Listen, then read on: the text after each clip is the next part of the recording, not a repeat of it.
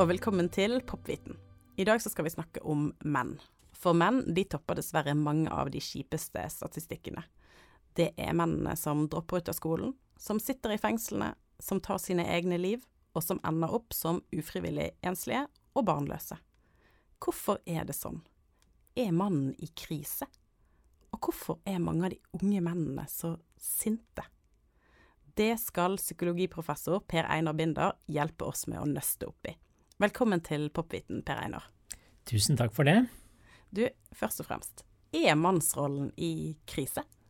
Ja, det mener jeg at man kan si den er.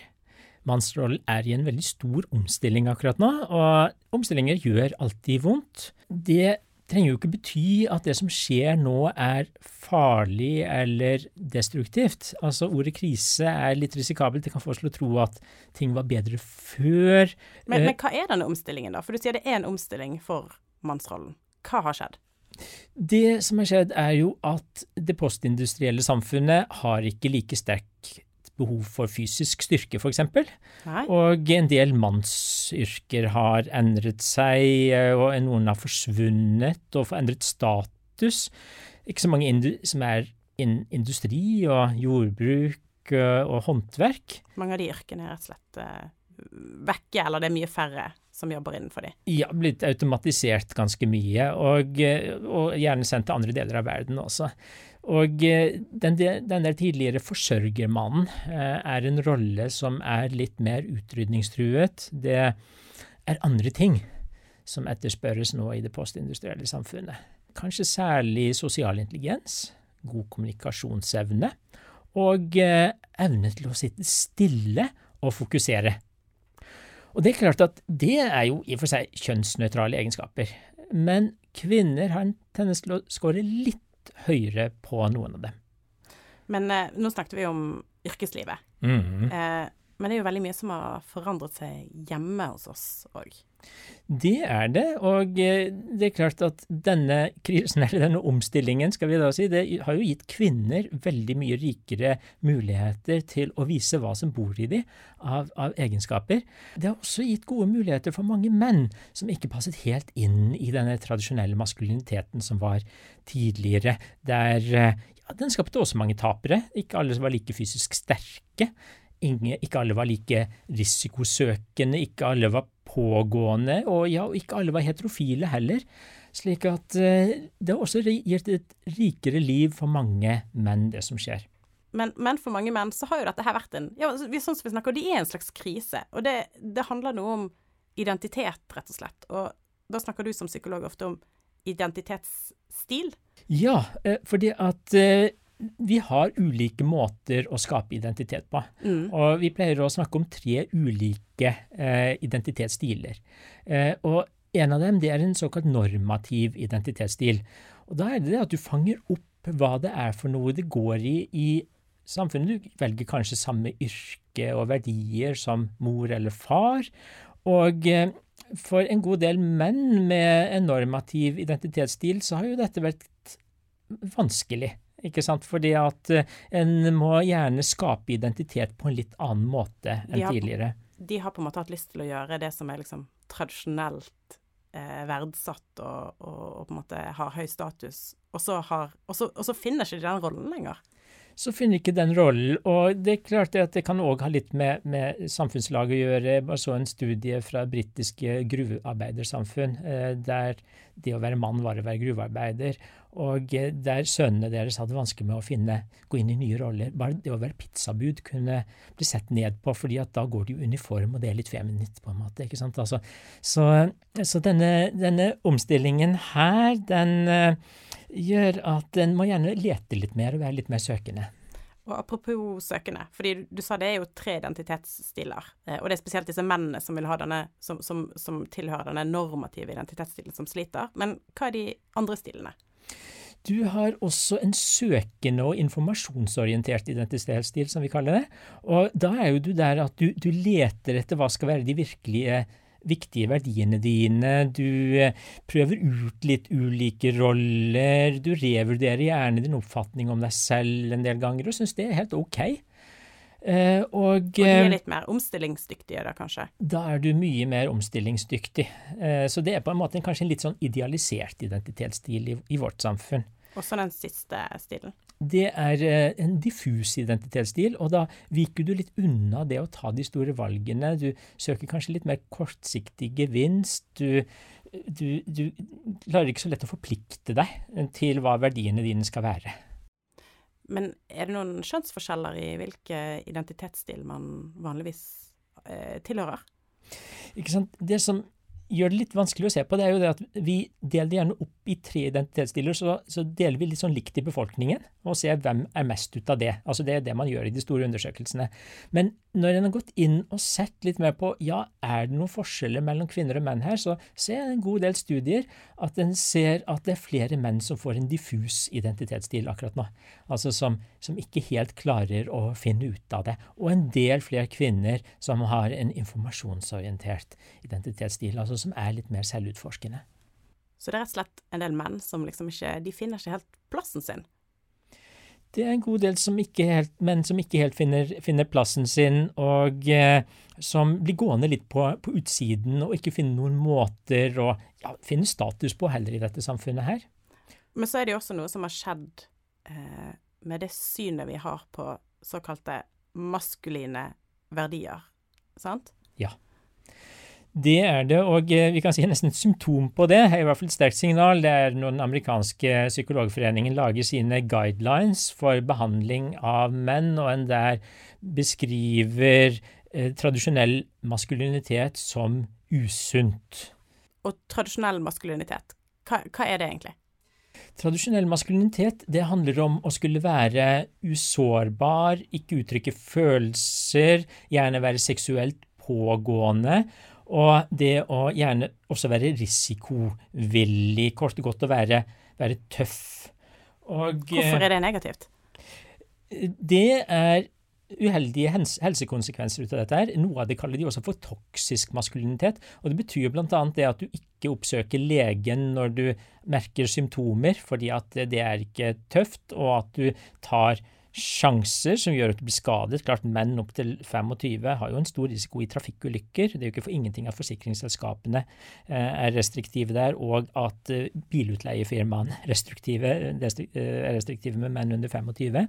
Menn som scorer høyt på tradisjonell maskulinitet vil jo også gjerne ikke ha mer ubeskyttet sex, og vil ha større tendens til vold, lettere å være offer for vold, ikke sant? Og du ser at mange havner i fengsel, så dette kan jo høres ganske mørkt ut.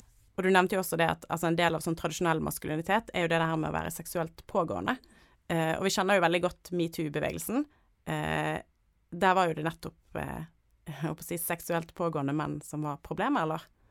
Ja, og det veldig interessant, og har vært noe som har fått opp øynene hos mange menn også, for jeg tror MeToo også har virket positivt på mange menn. Fordi at vi på 90-tallet og 00-tallet der, så tenkte vi på en måte at likestillingen nå var den her.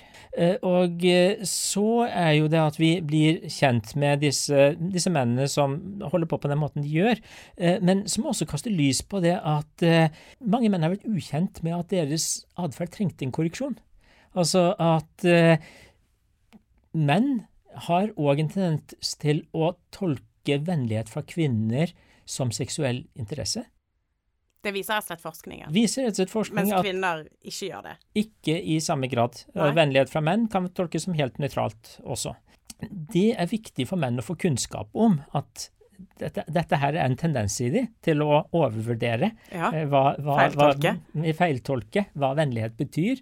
Og en annen veldig viktig ting jo dette med seksuell aggressivitet, at hvis du spør menn om hva det de opplever som mest truende i livet, så kommer seksuell aggressivitet for kvinner veldig langt ned på den listen. Ja, det kan jeg tenke meg. Ikke sant? Og når du spør kvinner om det samme, så kommer jo seksuell aggressivitet fra menn veldig høyt opp på listen.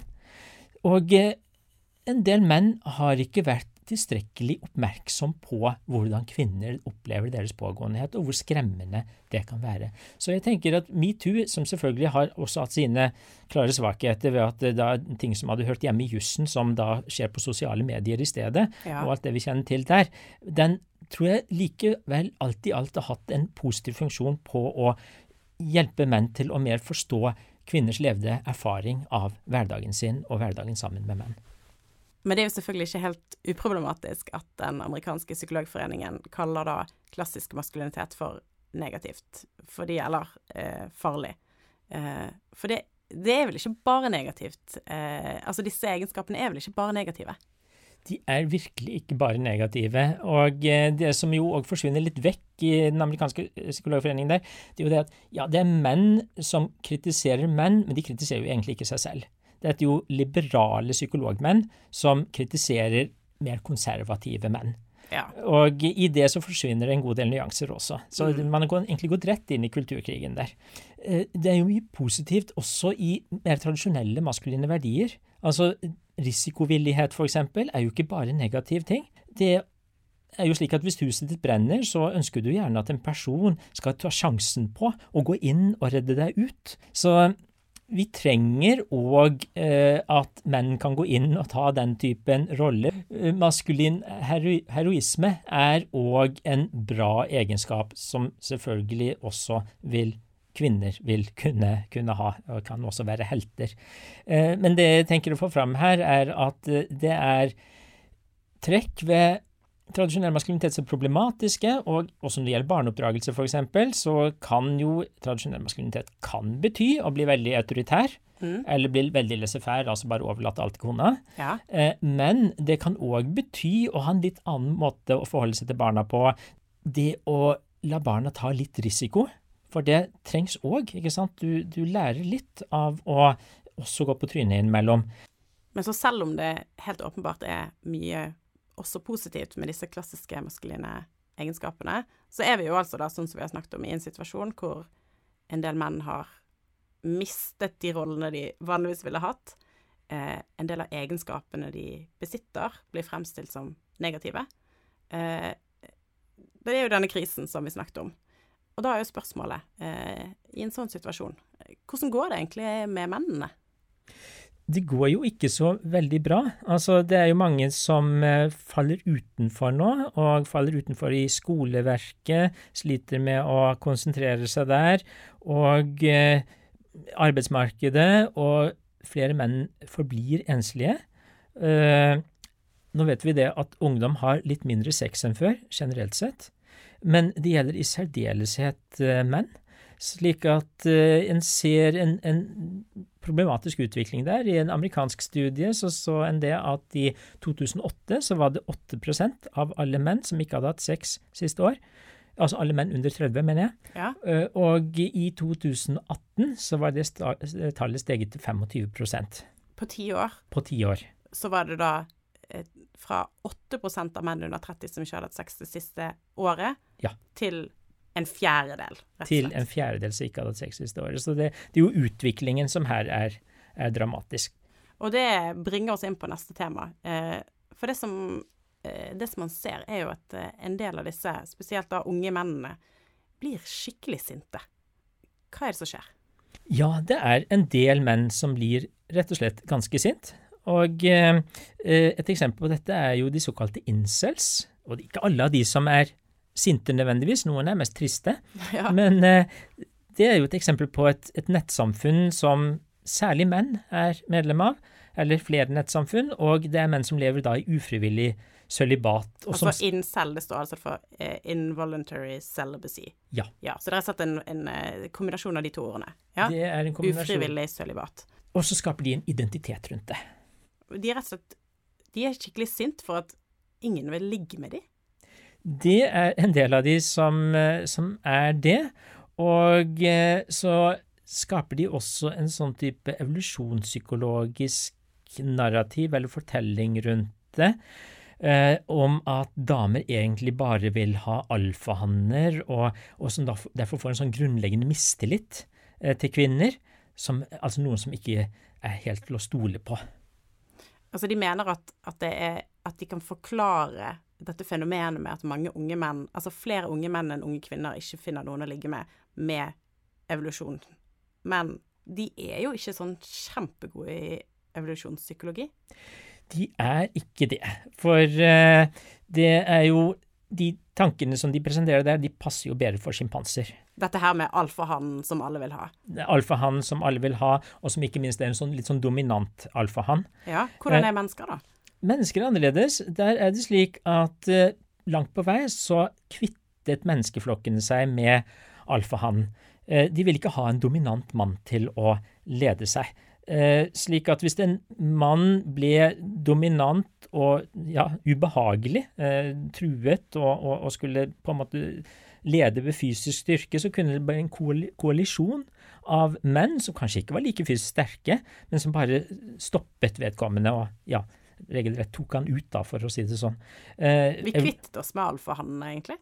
Langt på vei kvittet oss med alfahannene, sånn at det ble andre typer av statushierarkier blant mennesker. Blant skimpanser så er det veldig mye dominans, men også selvfølgelig noe vennskap og disse tingene her. Vi skal ikke diskreditere de helt. Nei. Men hos mennesker så er det gått fra dominans til prestisje, og det betyr at det er andre egenskaper som gir prestisje, slik som det å ha en kompetanse av et eller annet slag, det å være en moralsk rettskaffen person, og det å være vennlig med andre kan også gi status og prestisje.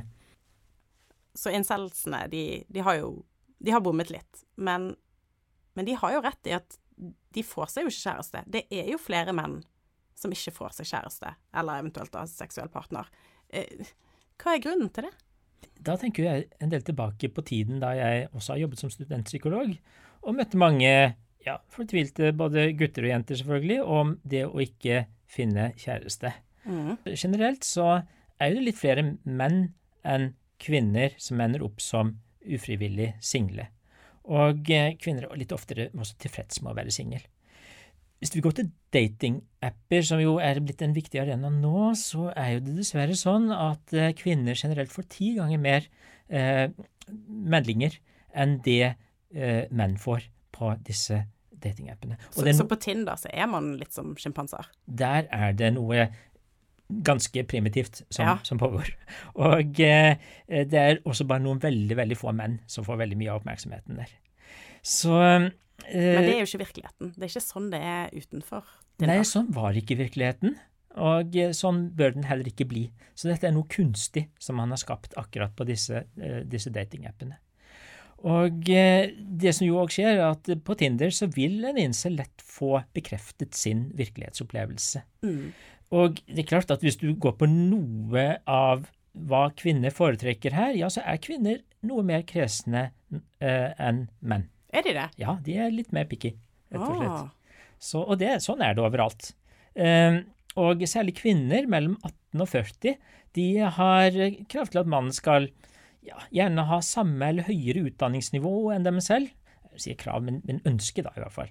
Og at en mann skal inngi trygghet og ha god evne til emosjonell og sosial kontakt. Og også noe fra den evolusjonære fortiden spiller inn her også, at høyde, for eksempel, 80% av kvinnene vil foretrekke en mann som er over 1,80, hvis de kan velge.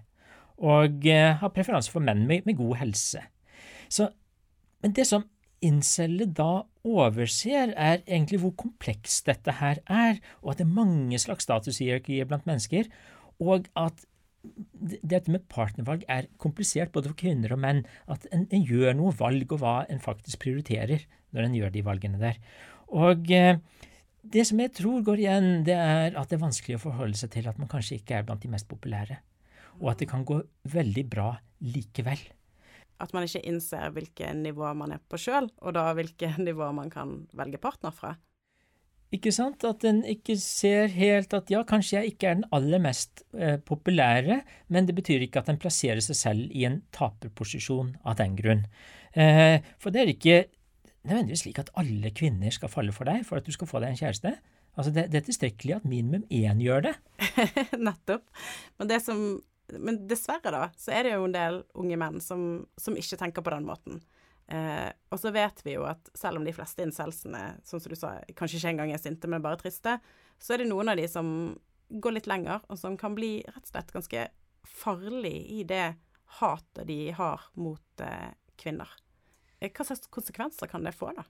Det kan få veldig farlige konsekvenser, og også bra som du sier der, at det er slett ikke alle incels som der, og for noen så har det vært god trøst også å si at det finnes andre, ikke sant? Så det tvetydig dette. Men hvis du ser på det som har blitt farlig ideologi her, så det fordi at det har låst seg. Altså det er skapt et farlig bilder av kvinner som litt skumle, den opplevelsen som menn kan ha når ikke kvinner interessert, det på en måte, altså Jim Morrison synger «Women seem wicked when you're alone», altså at kvinner, de virker litt heksete hvis du kjenner det avvist. Og så har de generalisert det og laget en stor historie rundt det. Dette tankegodset finner vi hos flere menn som har gjennomført terrorangrep, altså for sånn som Elliot Rodger, som drepte flere kvinner og også menn i 2014.